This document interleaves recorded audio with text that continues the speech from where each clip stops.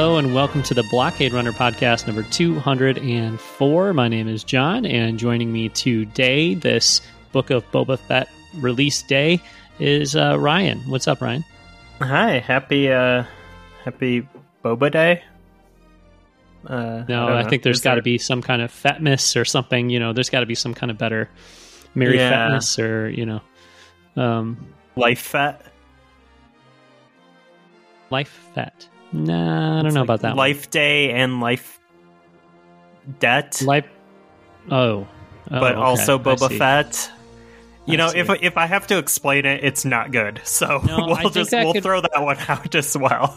I think that could work if there was a verb in front of it. You know what I mean? Like if you, I wish you a happy life, Fett, or something like that. Maybe, you know what I mean? But if you just say life Fett, it just sounds like a couple of words that don't necessarily go together. Welcome to Star Wars. Yeah, but you know what I think does? I've long made the argument that two things that do go together really well are the holidays and Star Wars. So we're going to open up our show, which of course will mostly be our initial reactions here to the first episode of the Book of Boba Fett.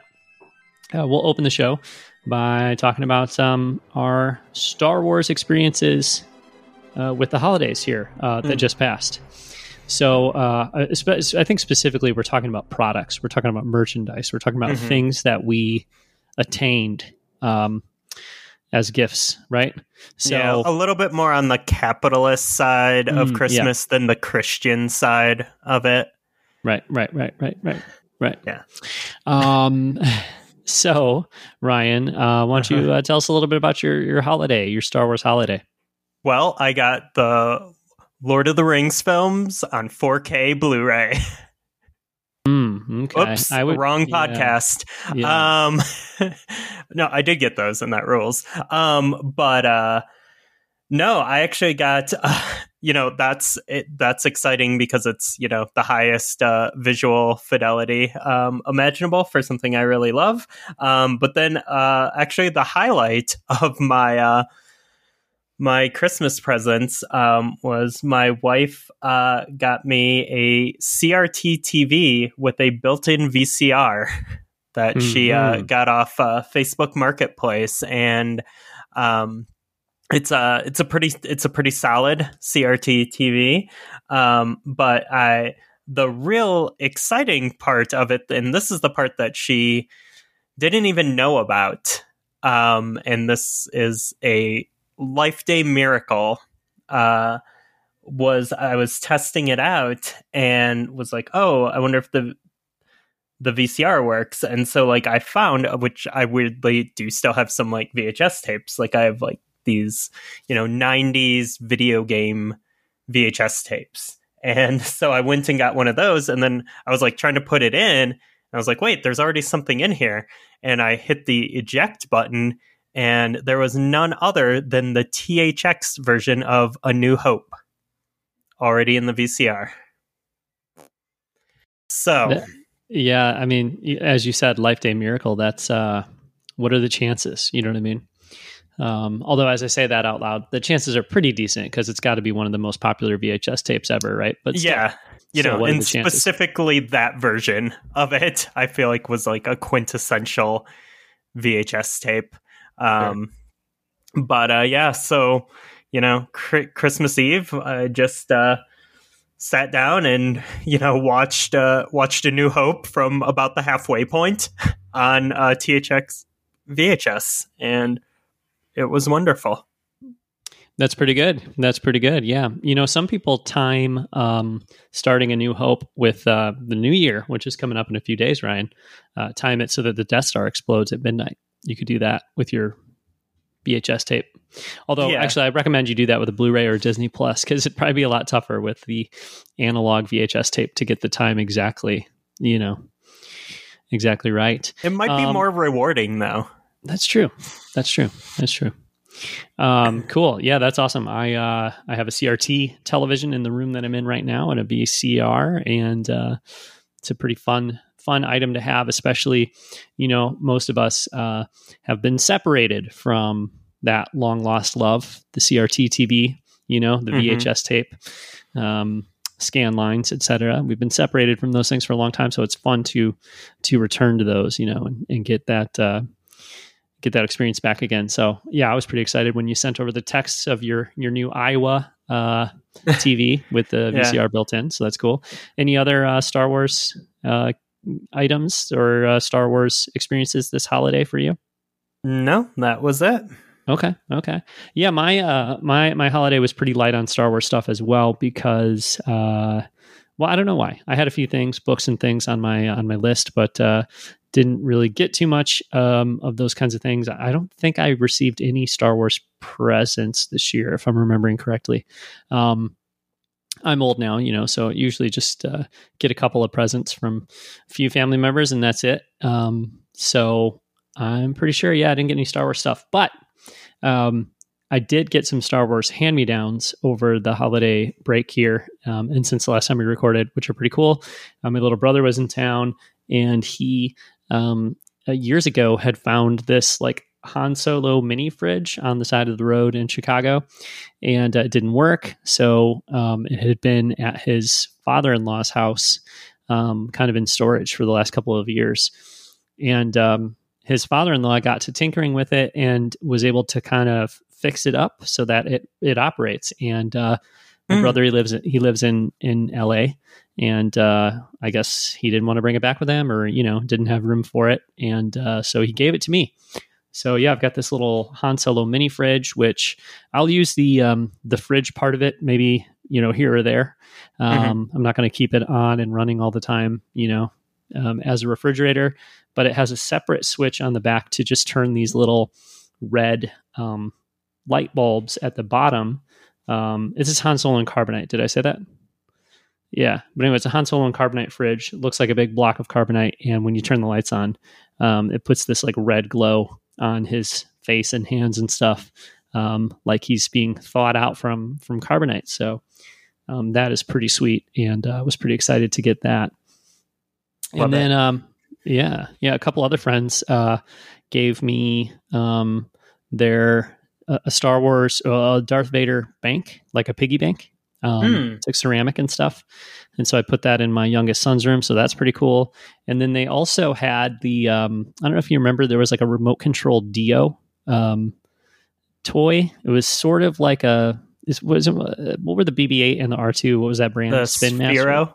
Sphero. Yeah. Sphero. That's right. Sphero.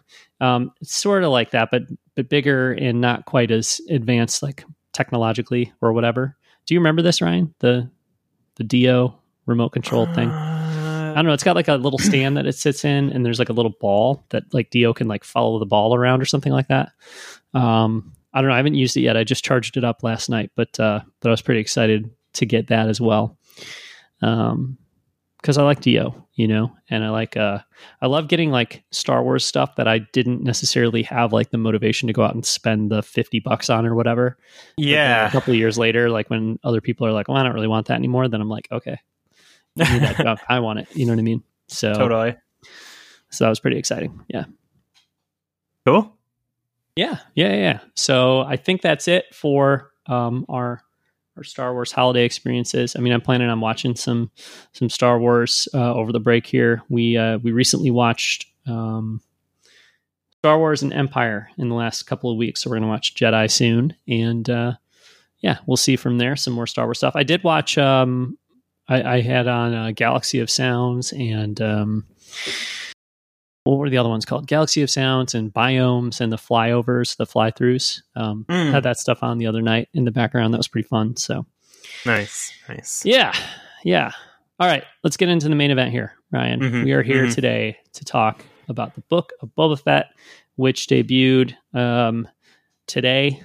A lot of listeners, maybe or friends stayed up until 2:00 in the morning or 1:00 in the morning or whatever it is their time. But for you and I believe it premiered this morning as soon as we woke up. Is that correct? 5:30 a.m. for me. Okay. Mine was more about like 6:15, 6:30, something like that. So we were probably watching very similar time, actually, when you factor in that time difference. Yeah. I stuck with my normal Mando routine of just like grabbing the iPad off of the nightstand and pretty much firing it up right there. So yeah, I stuck with that, and it felt like, in some ways anyways, it felt like watching an episode of The Mandalorian, in terms of like fonts and presentation and stuff like that. It was very clearly in that Mandalorian family, so yeah, but anyway, so did my normal Mandalorian routine. You did as well. Watched it early in the morning, and I've only watched it once. Did you? I assume that's true for you too. Yes, I watched it. Sorry, I just got my COVID test results, and I tested positive. So I was a little distracted. Okay, sure. I mean, that's that's understandable. Okay. Well, that sucks. But anyways, I guess I'll just stay here and watch Star Wars for the next few days. But so I watched it like 1.5 times. Because I first watched it on my TV through my PS5 this morning.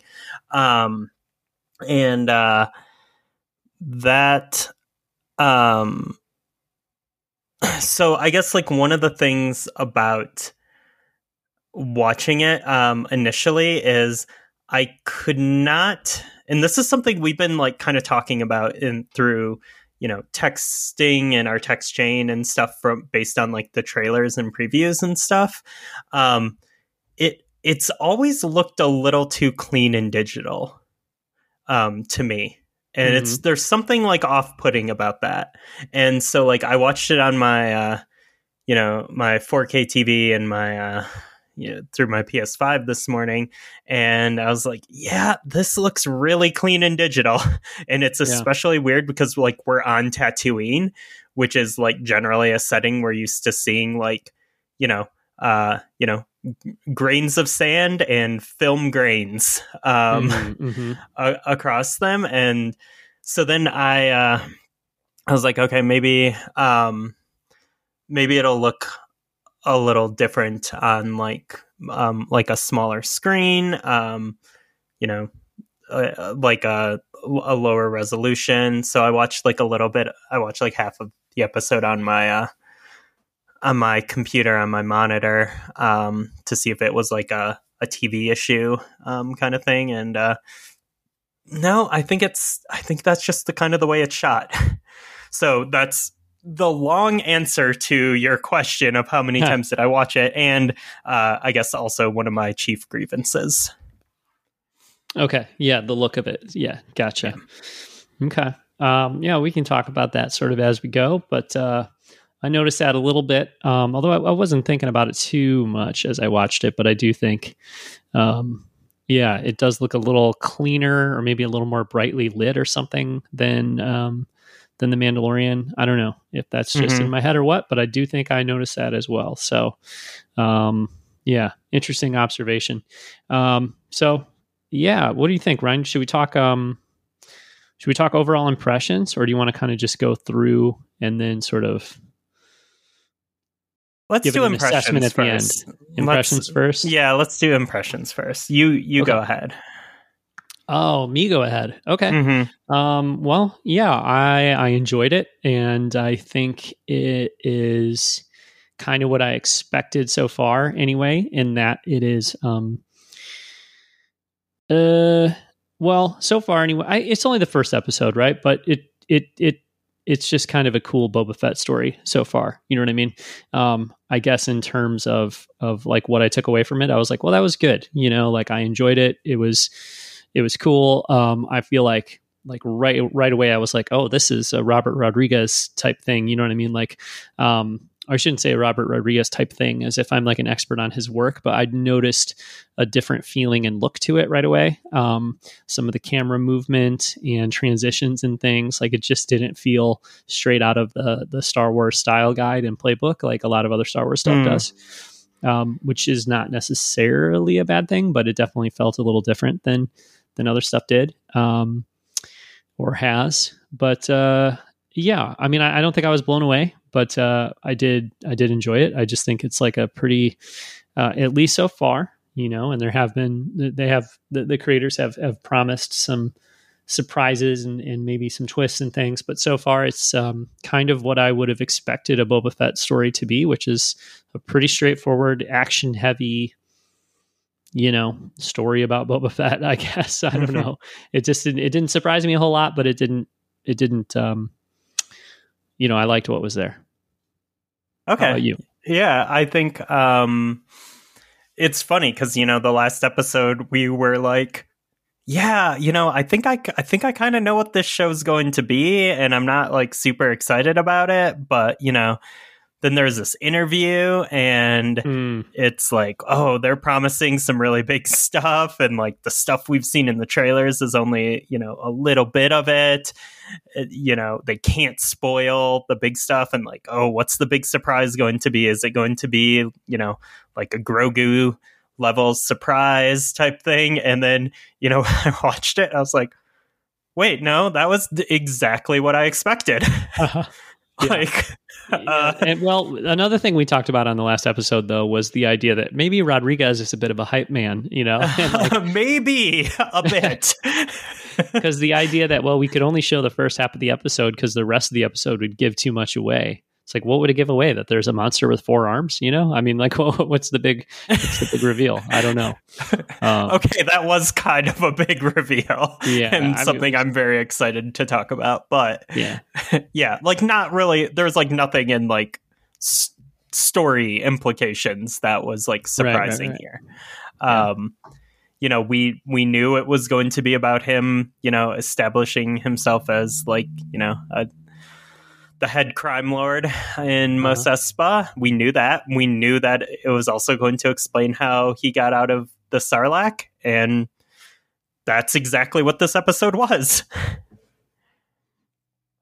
Yeah. So then, like, how do you feel about that? Because you have not, you've not passed any judgment yet. You haven't made any statements about, that. I guess I thought it was okay. Right. Right. Yeah, I think I don't know. It's like there's yeah. Go ahead. I just asked you a question, then I started talking over you. But I was just saying, there's not that much to offend anybody, or like there's not much there that would be like, oh, that was bad, or like, like it's just. I can see, like that's how I feel. Like I feel like, oh, that was cool, But like I'm not particularly like blown away or excited. But also, like it'd be tough for me to be mad about it, also because like it's so kind of. I feel like it's pretty safe so far in terms of what it is. You know what I mean? So safe is okay. You're not going to get like wildly disappointed or like super mad about safe. But also, I think it's just not mega exciting so far to me. Pretty sure there's some other people out there that feel differently. You know what I mean? Boba Fett fans, fans of this this kind of Star Wars thing, which is great. Happy for them. And I'm definitely looking forward to future episodes. But so far, I'm just like, it was cool. But that's about the extent of my reaction in terms of how I would judge it so far. Yeah, I think like I wouldn't say like safe Star Wars. Like you're right. There's like nothing to really make you mad about this, but I do feel consistently, which has been like a long running theme on this show. I feel consistently frustrated with safe Star Wars. And I think this was just another example where I was like really hoping it was going to be something different and something special.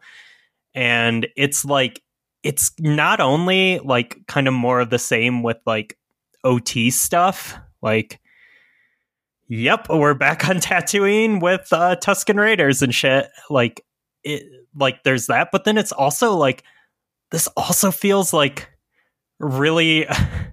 like riding on the coattails of Mandalorian too, because it also feels very Mandalorian. So it's like, oh, you're copying like two things right now. And again, like it's entertaining, but like it's I think this is probably like the closest we've been to like MCU Star Wars. Where it's just like, yeah, this is inoffensive and fine. You know, fans of the character are going to like it, kind of thing. But, you know, and there's still like, this is the first episode. There's 7 episodes. I think that can change. But like, as of right now, like, it's kind of whatever to me. Yep. Yeah, I would say so. But I don't know. All that being said, I rather enjoyed Tamura Morrison's acting throughout the episode.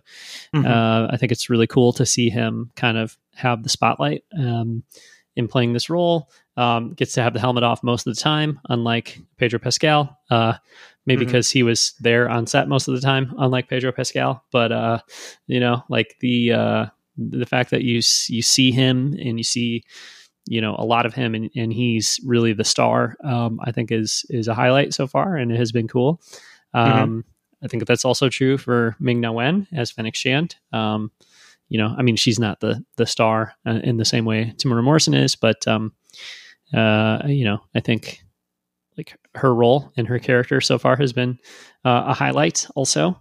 And sort of their banter and you know, her telling him he's making mistakes and all that kind of stuff has been fun. So, or was good. So I enjoyed all that.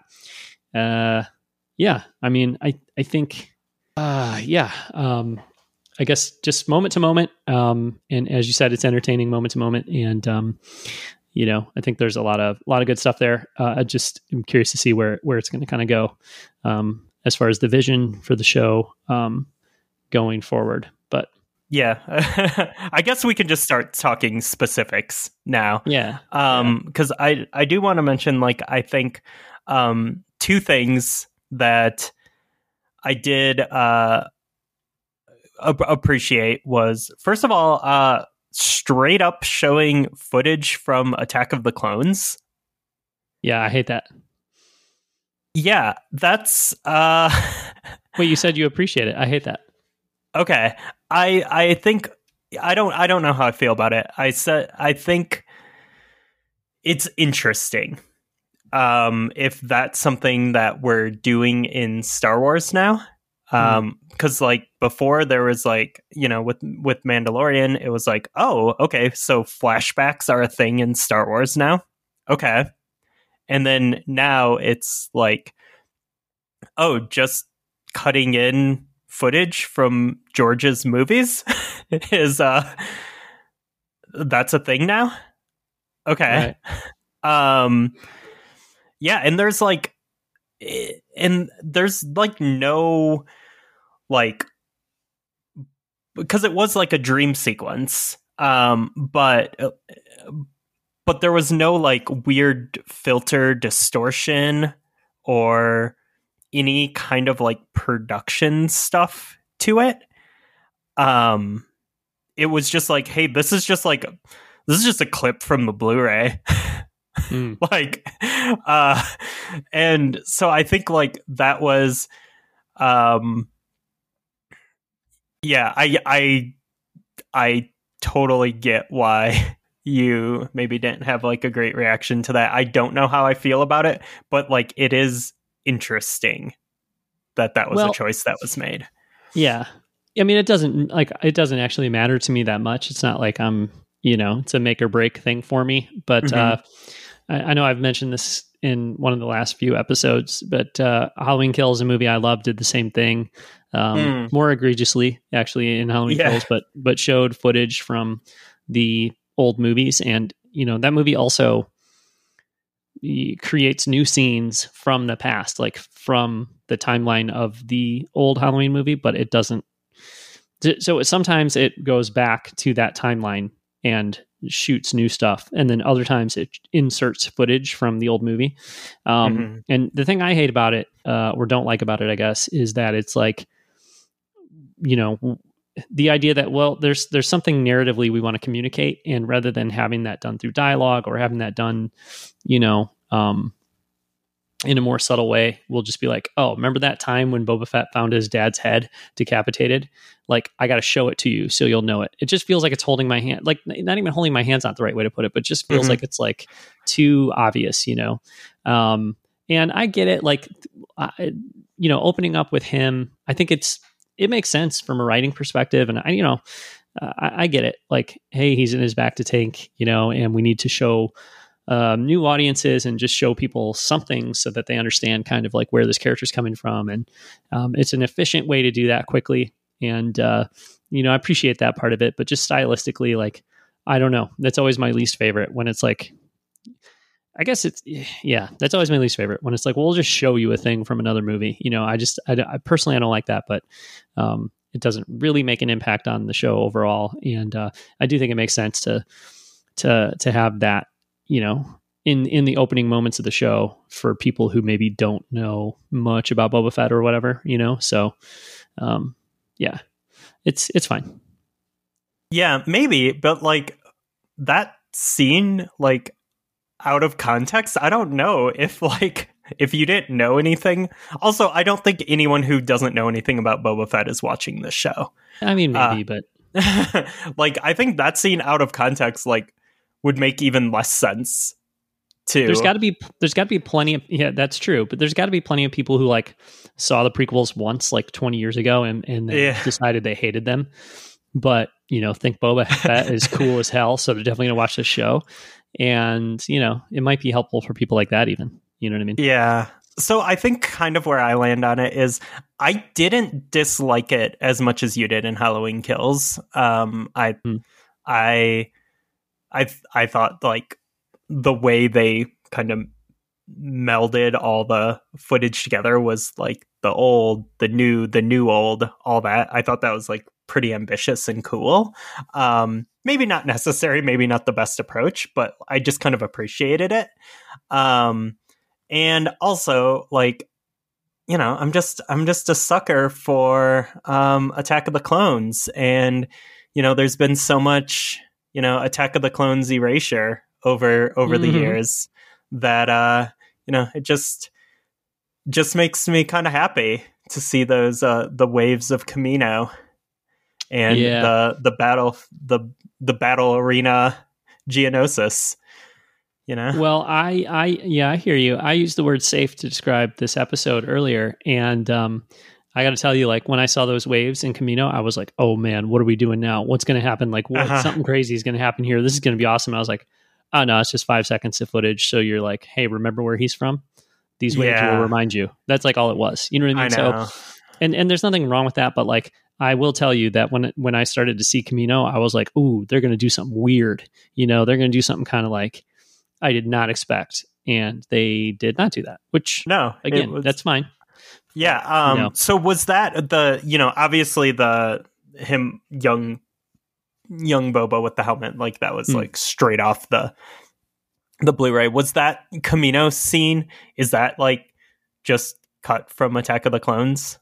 Like, because I couldn't like really picture it, but I don't know. Yeah, it's also just like water.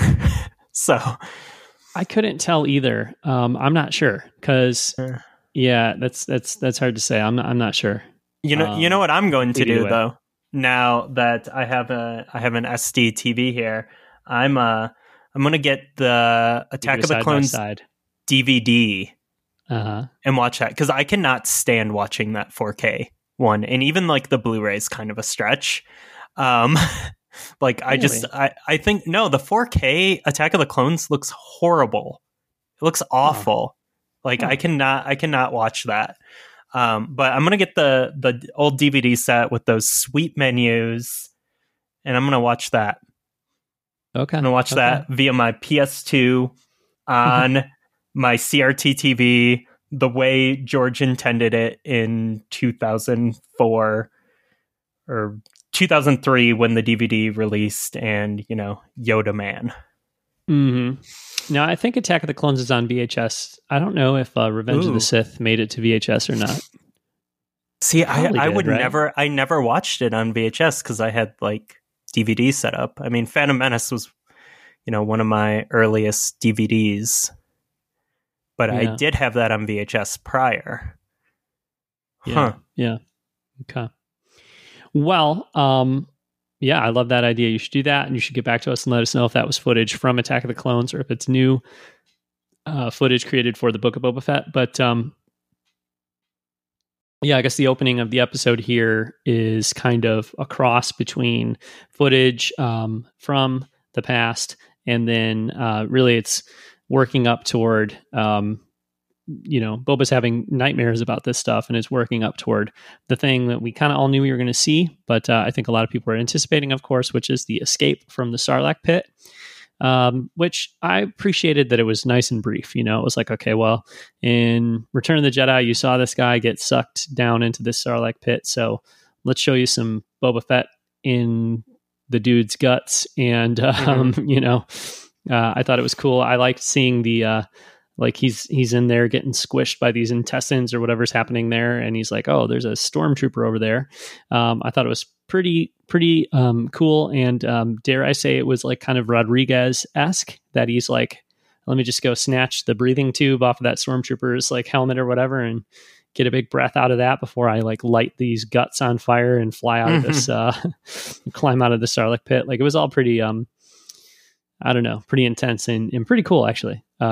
I think they did maybe go a little more subtle with, well, it's weird to say that a guy like being squished by intestines and sucking on some dead stormtrooper's air tube is subtle, but I guess what I mean is like they could have made a big like 10-minute action sequence out of this, but it was briefer than I thought they might have done, but probably still just as effective. Definitely tough. He punches his hands through the guts of this thing, like of the Sarlacc. It's pretty tough, but I actually did enjoy it, and I thought it was pretty cool. Yeah, I think there we go. Like, that's what the inside of a Sarlacc looks like. I don't know. Yeah, I thought that was a fine way to do that, and I'm glad it was quick. And because we had talked about before, I don't really like care about like the how of it. So I'd hope they didn't belabor that. And they didn't. So yeah. Well, and I thought they might show footage from Return of the Jedi, because they, to remind you of like how that happened or whatever. They didn't do that, so they were a little more subtle than that, I guess. At least you would say.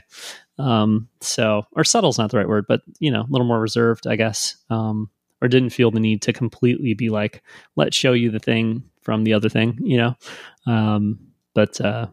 Yeah, I think it was something that the show probably needed to address for a lot of people. And I think the way they went about it was pretty cool. It made sense. Definitely had a little more of like a tough guy kind of element to it than a lot of Star Wars stuff does. But I think that this is the place to do that. This show is probably the place to do that, if you're going to do that in Star Wars. So it all worked out pretty well for me there. I also enjoyed the hand punching out of the sand. Shot just like a zombie movie, Yeah. With the hand punching up out of the ground. I thought that was cool. So from there, once we realize he, does make it out, it's pretty clear that he's just about dead out there in Tatooine. Some Jawas come and steal all of his gear and leave him for dead, and then of course the Tusken Raiders find him and make him a prisoner, which I think was good. I don't know about you, but they had shown some Tusken Raiders in a sandstorm in some of the promotional material, and definitely felt like they were going to be part of him surviving the Sarlacc or part of his story post Sarlacc. But I'm glad that they were captors, for a long time before he begrudgingly earned their respect or whatever.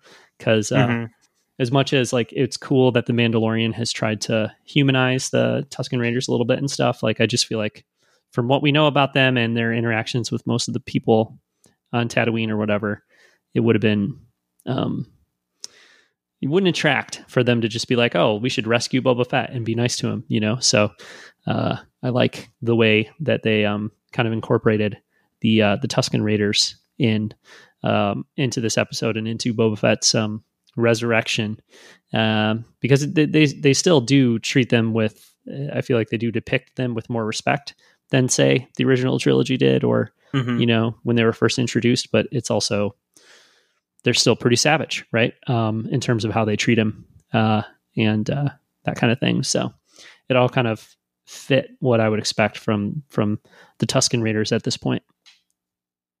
Yeah, I think you're right. Like, I think this does, kind of continue to humanize them,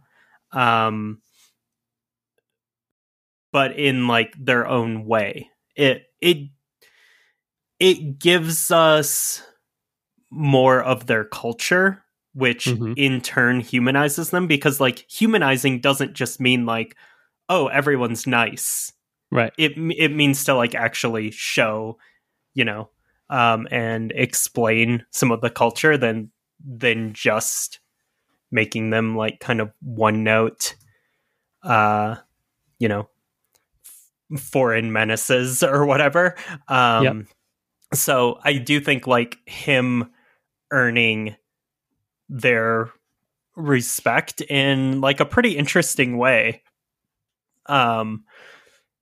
Because like that, something I do like about this episode is, and those scenes in particular, is just the utter lack of dialogue.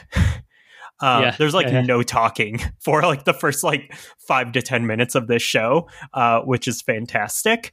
And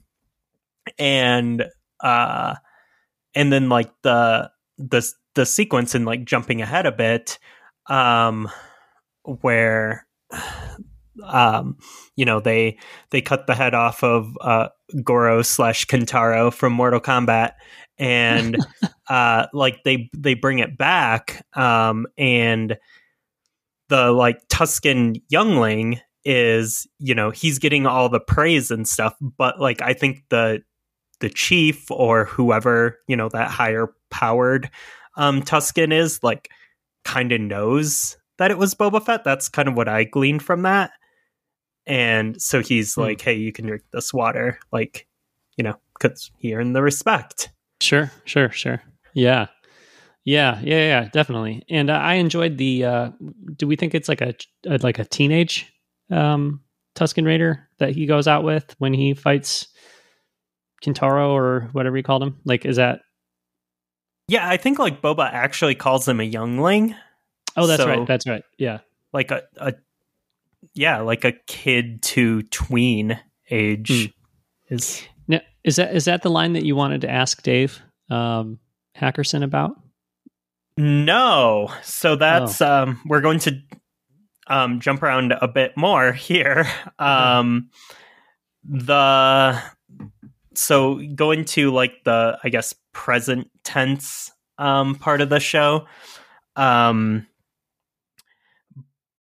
Boba someone else calls Boba when he's on the throne, refers to him as daimyo, and that is it's a Japanese word that goes back to like the Warring States period, feudal Japan.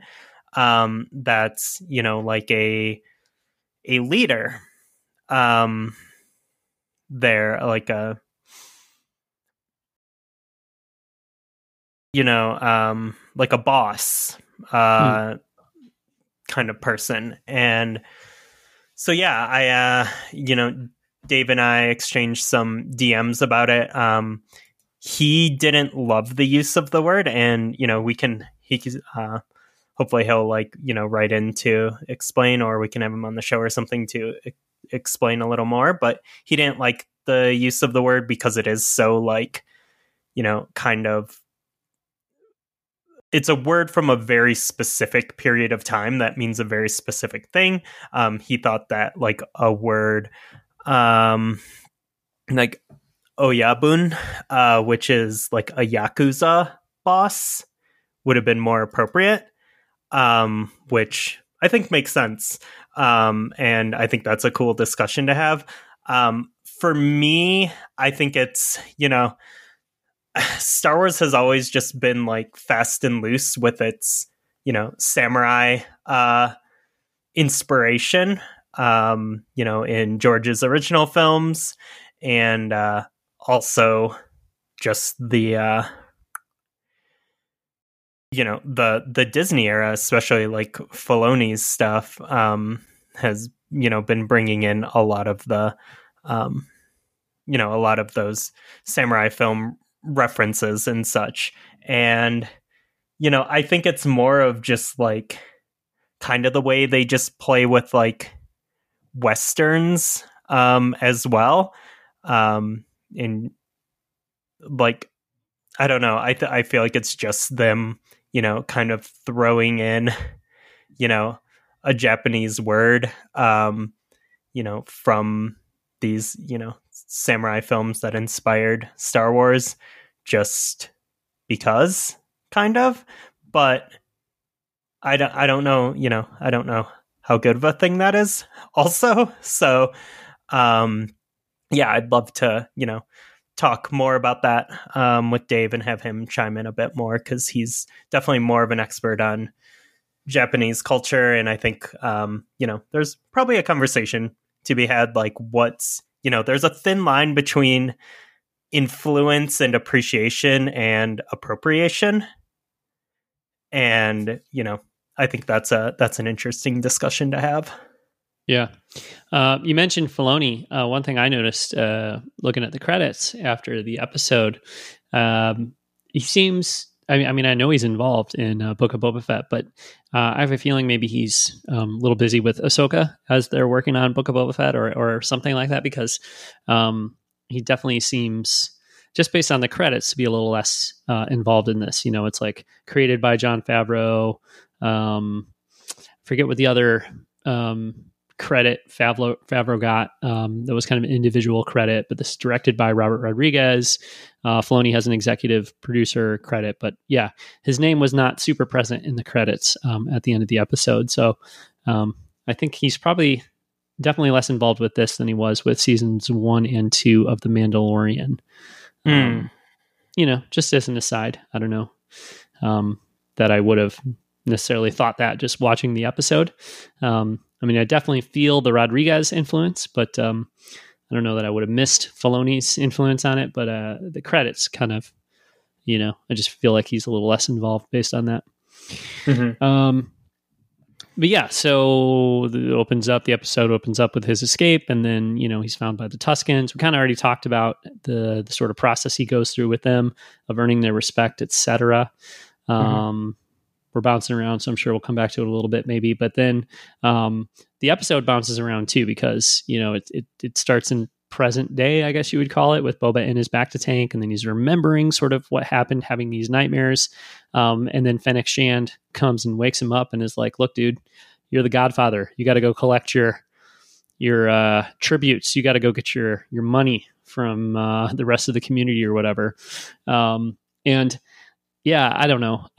The opening shots of the episode kind of showed these like panning camera shots of like different rooms in Jabba's palace.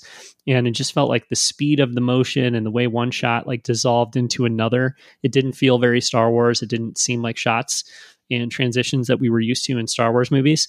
And then when she wakes him up and he gets out of his bacta tank, they're like, okay, let's do the montage of shots like showing him getting equipped with all of his armor and stuff. It's like close up on his knees. So he puts weird. the knee pad on, the gauntlets on his wrists, and like, I mean, you say so weird, but like I've seen it in a million action movies. Like the Karate Kid when he's going to get ready to go, like be in his All Valley tournament or something. I'm sure they probably showed him like putting on the different parts of his gear, whatever. It's just like it's a common trope in action movies, but boy, did it feel less familiar in Star Wars, I guess you'd say. Yeah, that's what I meant by so weird. It was weird for Star Wars. To me, like what immediately springs to mind is the 1993 PC Engine CD intro to Castlevania Rondo of Blood. I would imagine that's what most people thought of when they saw the sequence. Yeah, like that's immediately. I was like watching kind of a touchstone for all of us. Yeah, it's like, oh man, yeah, I kind of want to play that. Japanese exclusive PC Engine CD game right now. but always a good idea. It is a really good deal, a really good game, and idea. Yeah, but that was weird. I think like, yeah, the transitions and the use of wipes and stuff felt really really weird in this film, because there's sometimes where like I was noticing the wipes. Yep. Which is weird because I don't usually in Star Wars, but I also was noticing what you were talking about, where I was like, this is just like edited strangely.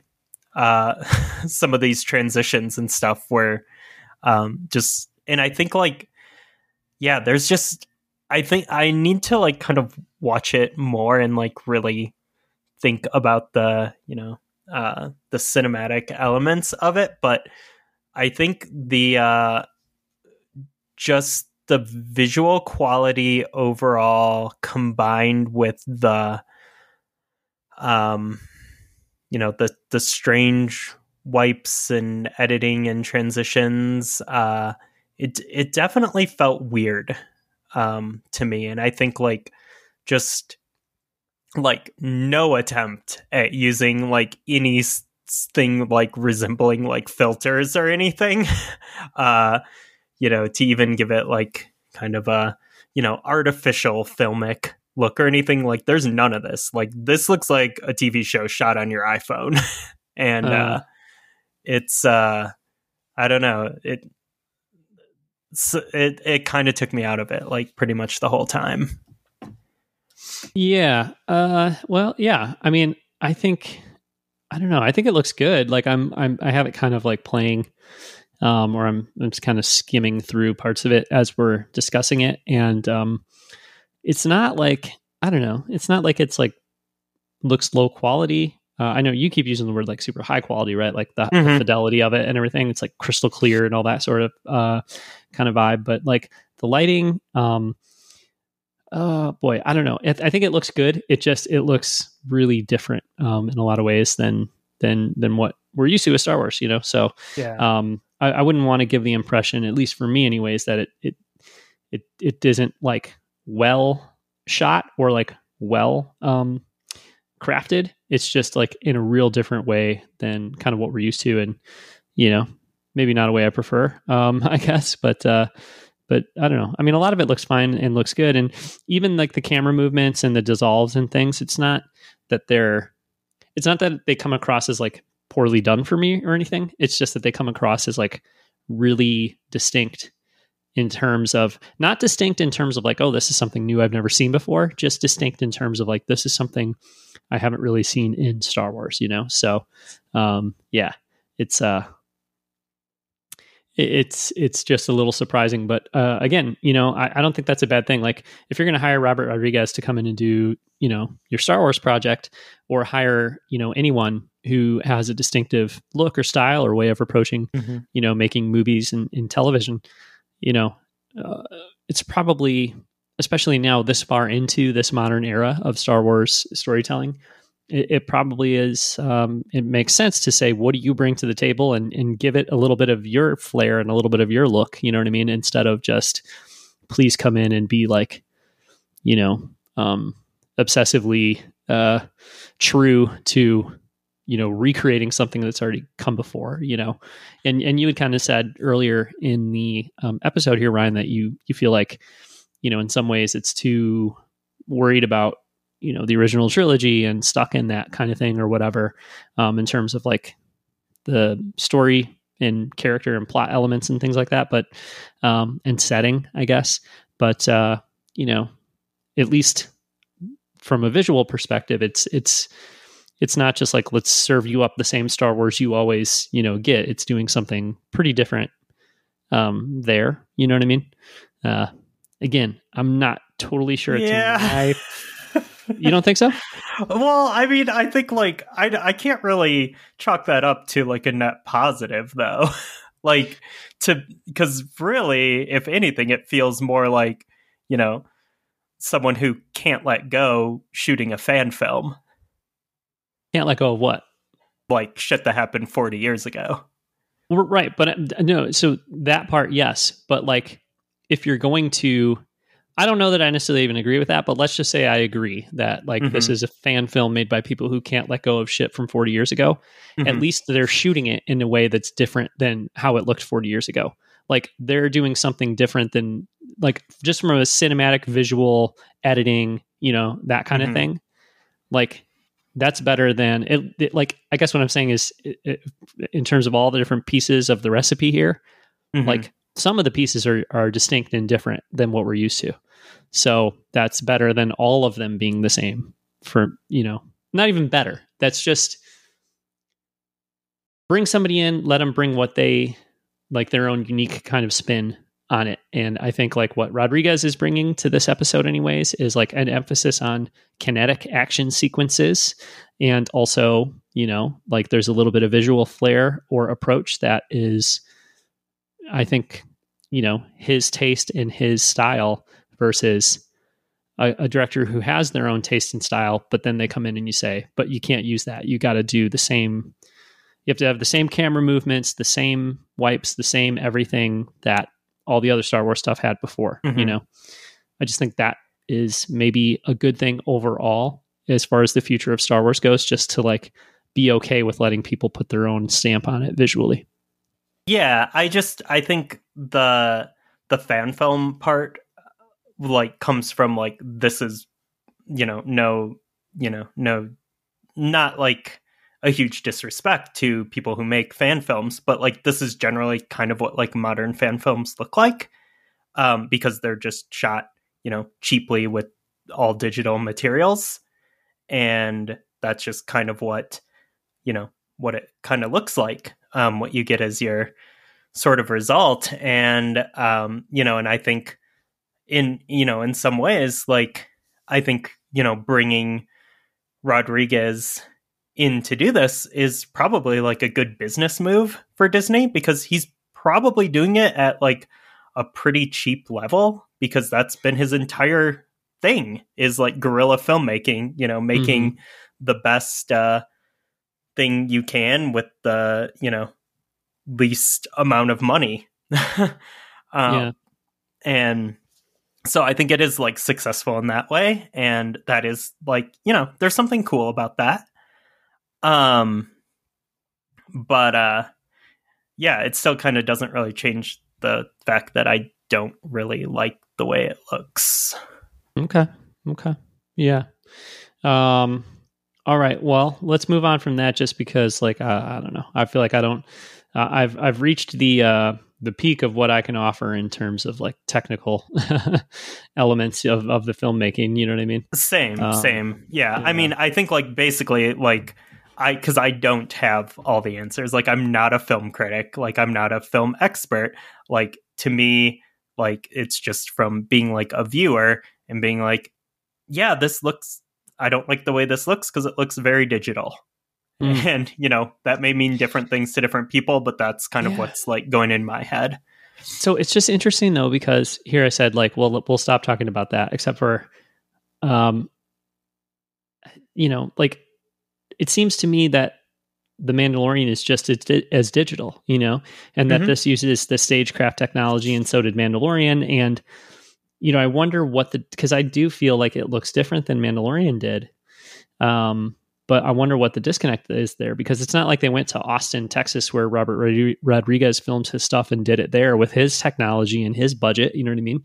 Like he came to where they shoot The Mandalorian, I think, and shot it there. You know what I mean? And it's like, got to be much of the same crew. And, you know, I'm just, I don't know. I don't know where the different look kind of comes from, because maybe he just had a smaller budget, I guess, but it doesn't seem like it should look much different unless it's a choice, you know what I mean? Like a stylistic thing, intentionally, you know? So, or they just ran out of time and like weren't able to do like that final kind of pass on like, you know, the overall look. And I don't mean like the, you know, like none of the effects or anything look bad in it. There's nothing like jarring there. Like it, you know, it all looks like every piece looks good, but like the whole thing. There's just like this sheen or like a lack of sheen over it that it just yeah, I don't know. But yeah, like it seems like well lit and well shot and everything like that, and all the effects work, and like that side of post-production looks good, but it's also, I don't know, it looks so clean, and especially the brighter scenes. Mm-hmm. Like just yeah, they California- look like what people who hate the prequels think the prequels look like and complain about. Yeah. California Chris agrees with you, by the way. He used the term clean to describe the footage he had seen so far multiple times. So he is a he actually knows. So, he's the guy we should be asking about this. Yeah. He hasn't watched it yet, but you know what they did not run out of is green paint to paint this shirtless, buff, hunky guy that works in the what would you call it? The not casino, but I guess the cantina. Scene. I enjoyed that. I like that too. Yeah. A hunky dude, along with the attractive female alien, what is that? So, what is that race called? I was hoping you wouldn't ask me, because I certainly should know. Is it Twi'lek? Twi'lek, yes. Yeah. Twi'lek, so. Yeah. Although there's two races with the Laku, right? Which, because there's tails. Because there's what Ahsoka. Ahsoka. Torguda. Well, never mind. We're not talking about that. We're talking about the Twi'leks, and I'm glad that male Twi'leks are being objectified in Star Wars. Exactly. I think that's good. I like it. Exactly. Yes. Yeah. I agree. Also, I so far have enjoyed the thing with the Gamorrean guards. Boba said, "If you'll be loyal to me, I'll spare you." And then they come back to help him later on in the episode. Of course, Fennec told him it was a bad idea; he shouldn't do it. So, remains to be seen, like where that will go ultimately. I would assume something's going to happen with those characters, where their loyalty will be tested, or something like that. Because there was, you think so? There's not. I would imagine. I mean, unless the idea was just to show that like Fennec is unnecessarily, suspicious of everybody. Because there's not that many lines of dialogue in this episode, and a handful of them focused on on that. So I don't know. But I thought it was cool.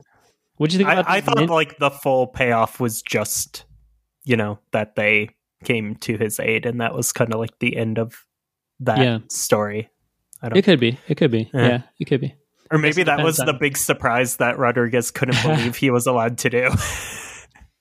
Yeah, that's possible. Yeah. No, I think that's. I'm sure that comment will turn out to be true, or we'll be like, oh, okay, yeah, totally.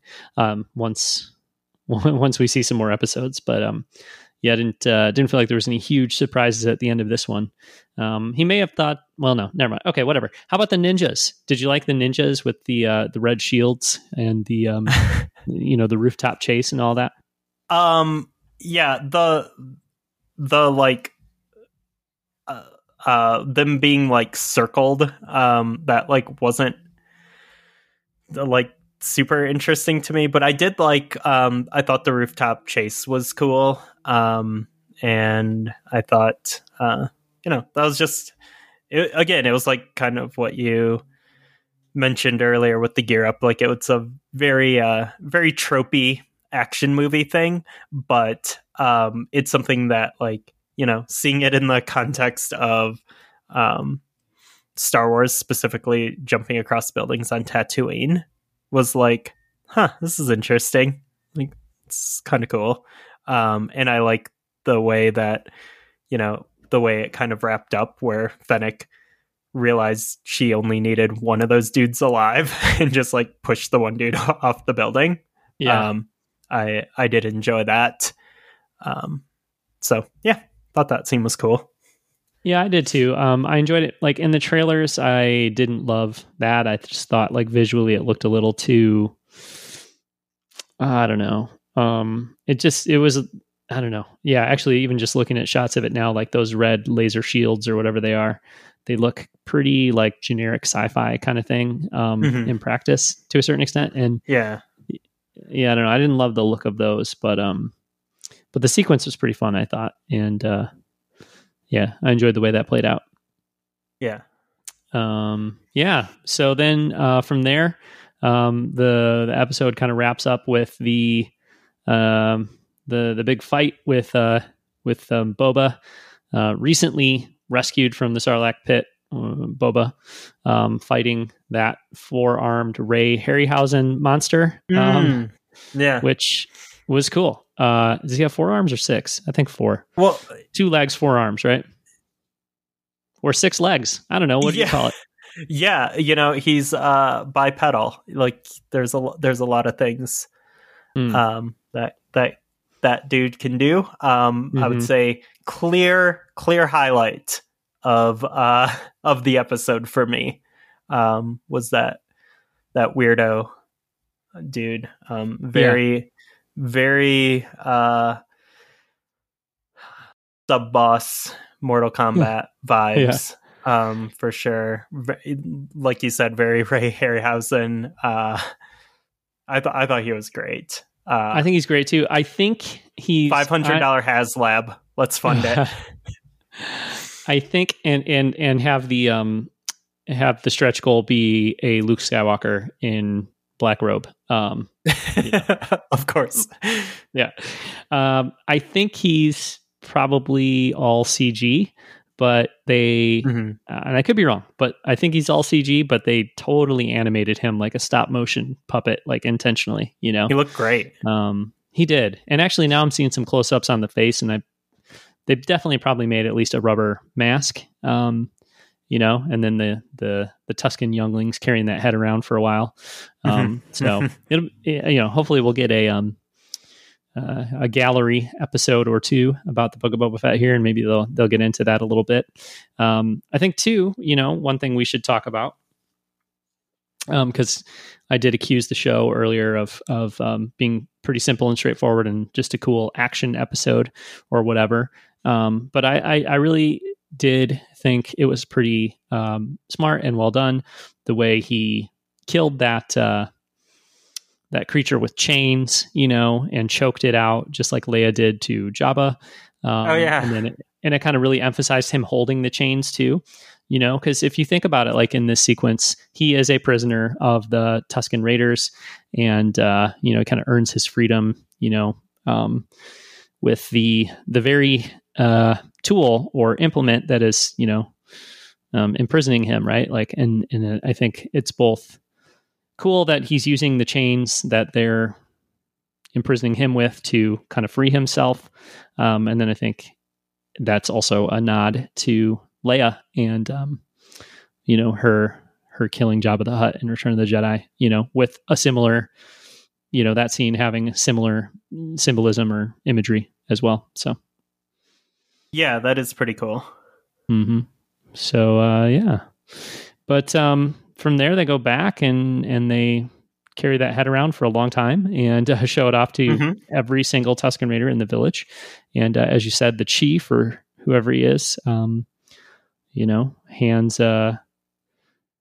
Boba that melon full of water or whatever it is, and as a sign of respect. And I think we know now that he earned his freedom in that moment, and he's elevated himself from being a prisoner of the Tusken Raiders. So that's how the episode ends. It'll be curious to see then, like, are they going to continue to kind of tell his story in the past concurrently while telling his story in the present, of this narrative? Or is this episode the one episode where, okay, well, we had to go back to show you how he, survived the Sarlacc, but from chapter 2 on, it will be kind of present day Boba Fett. How do you think they'll tackle that? I mean, I don't know how they're going to tackle it. I would say what I want is them to just not do any more flashback stuff. I don't really feel like it's necessary. I think, we kind of know he was like, wandering the sands of Tatooine, trying to get his gear back. And like, then we know how he gets his gear back too. Yeah. And we saw how that shakes out in Mandalorian. So I don't really know how much more we need of the flashback stuff, but I don't know. Maybe we need every minute of that filled in. Well, I think it just depends on what they choose to use it for. If they go back in order to kind of explore his motivation and kind of enrich our understanding of the character in some way, I could see that being a good choice and being, I don't know if necessary is the right word, but like a way to do that.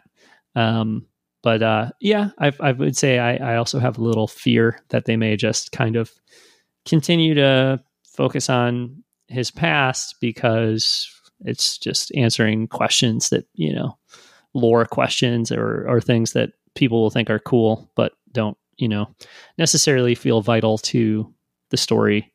The more interesting probably story of like who he is now and what he's trying to do in the kind of current timeline of the show. Yeah.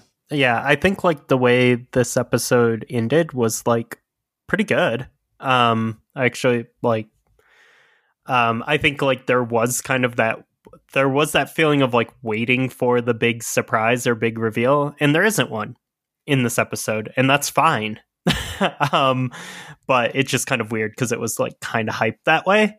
Or I don't know if it was, fans just misinterpreting or, stretching the interview content we had. But I feel like they kind of, Rodriguez in particular, kind of hyped some of it. But, the episode just ends on like a,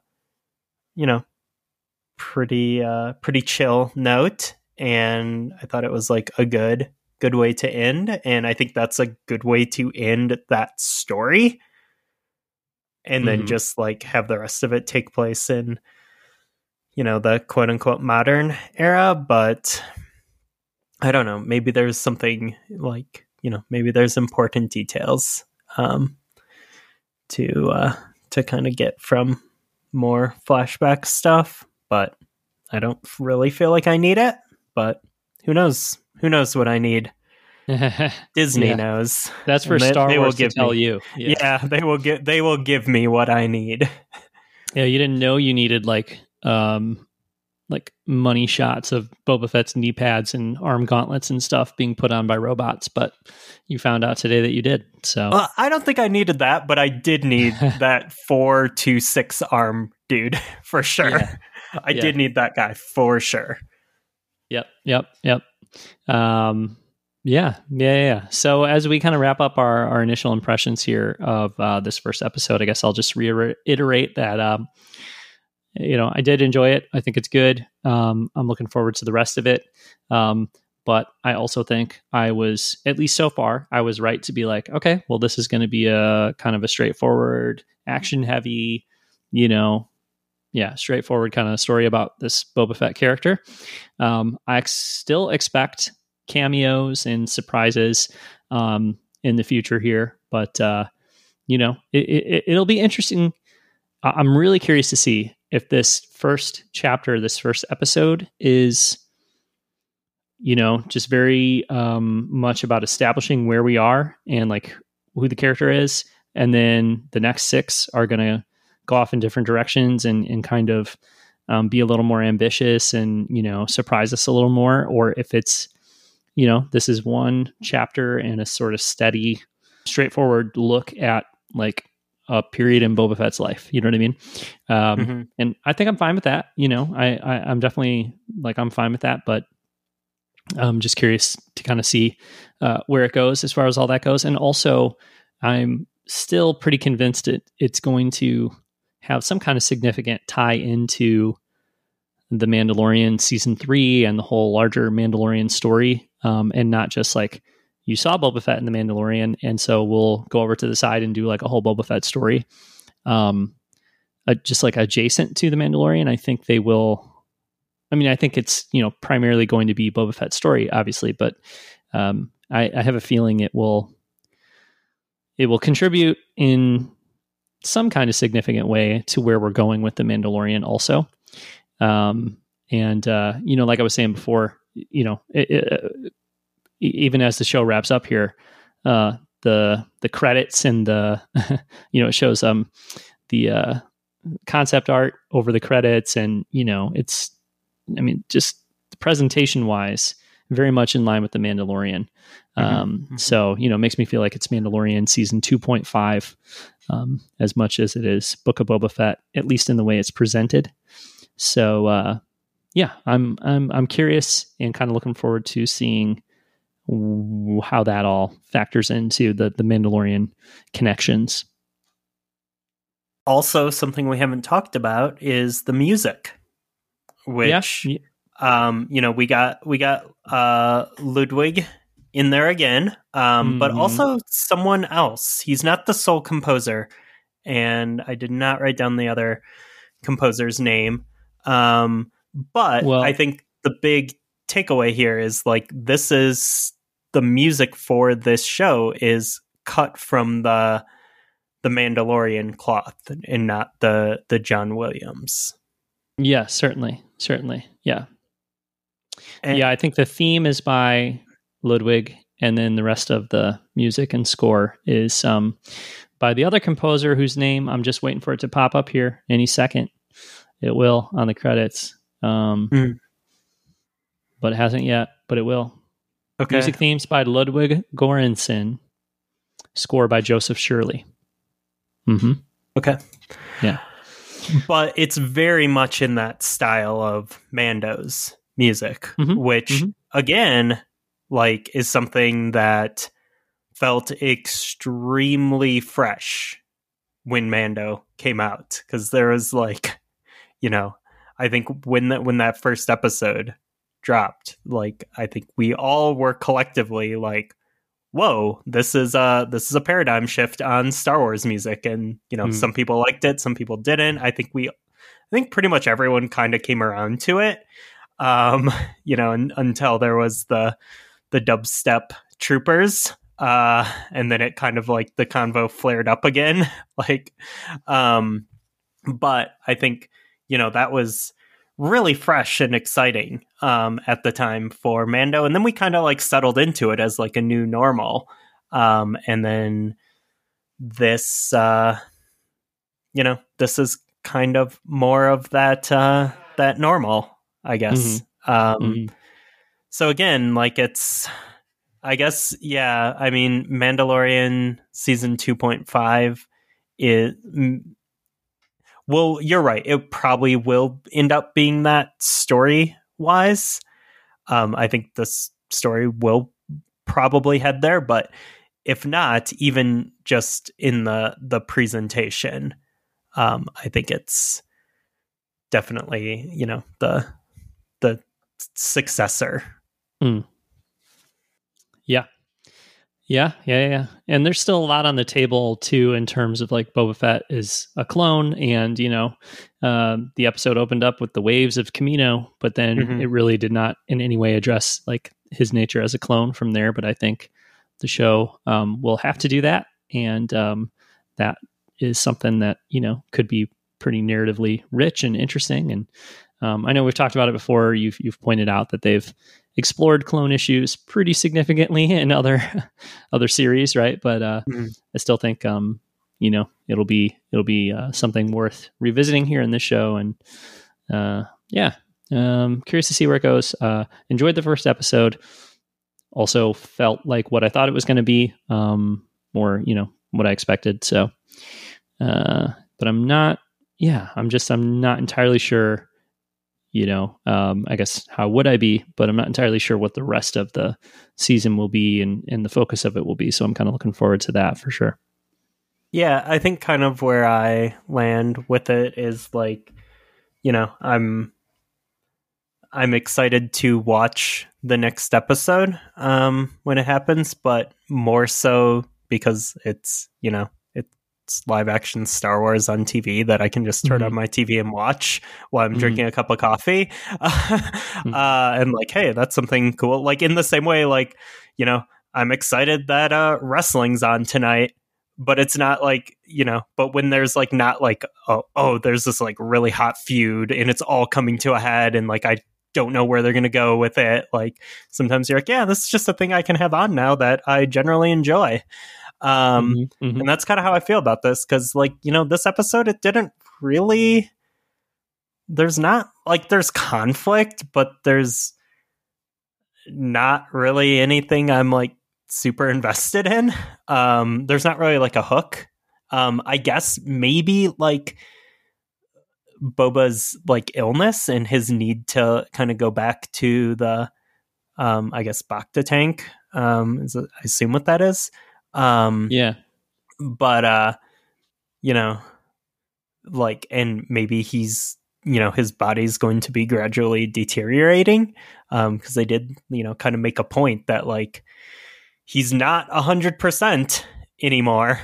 That's true. So I think that's probably the most compelling thing. But like, as far as like, you know, the relationships with the different crime people and stuff, like I don't like super care. You know, I guess there's you got to be itching to meet the mayor. You've got to be itching to meet the mayor. The mayor part, yeah, which we saw the mayor in one of the commercials for it.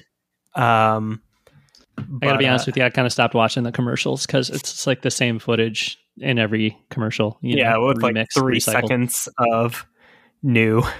Yeah. And Rodriguez told me the super huge spoiler from the end of the episode wouldn't be in the commercials anyway. So, you know, wasn't in the episode, but it wasn't in the commercials. So, you know, like it's fine. Yeah. No, the mayor is like a hammerhead dude. Oh, yeah. Okay. I did see him. Yeah. Okay. So, but yeah, that segment was like kind of entertaining. With the mayor's domo, the major domo, like it was kind of entertaining. I don't know. I feel like I'm grasping at straws at this point. He's no Bib Fortuna. You know what I mean? That's a major domo. Yeah, that's true. Yeah, emphasis on major. Yeah, he got real big. Yep. Okay.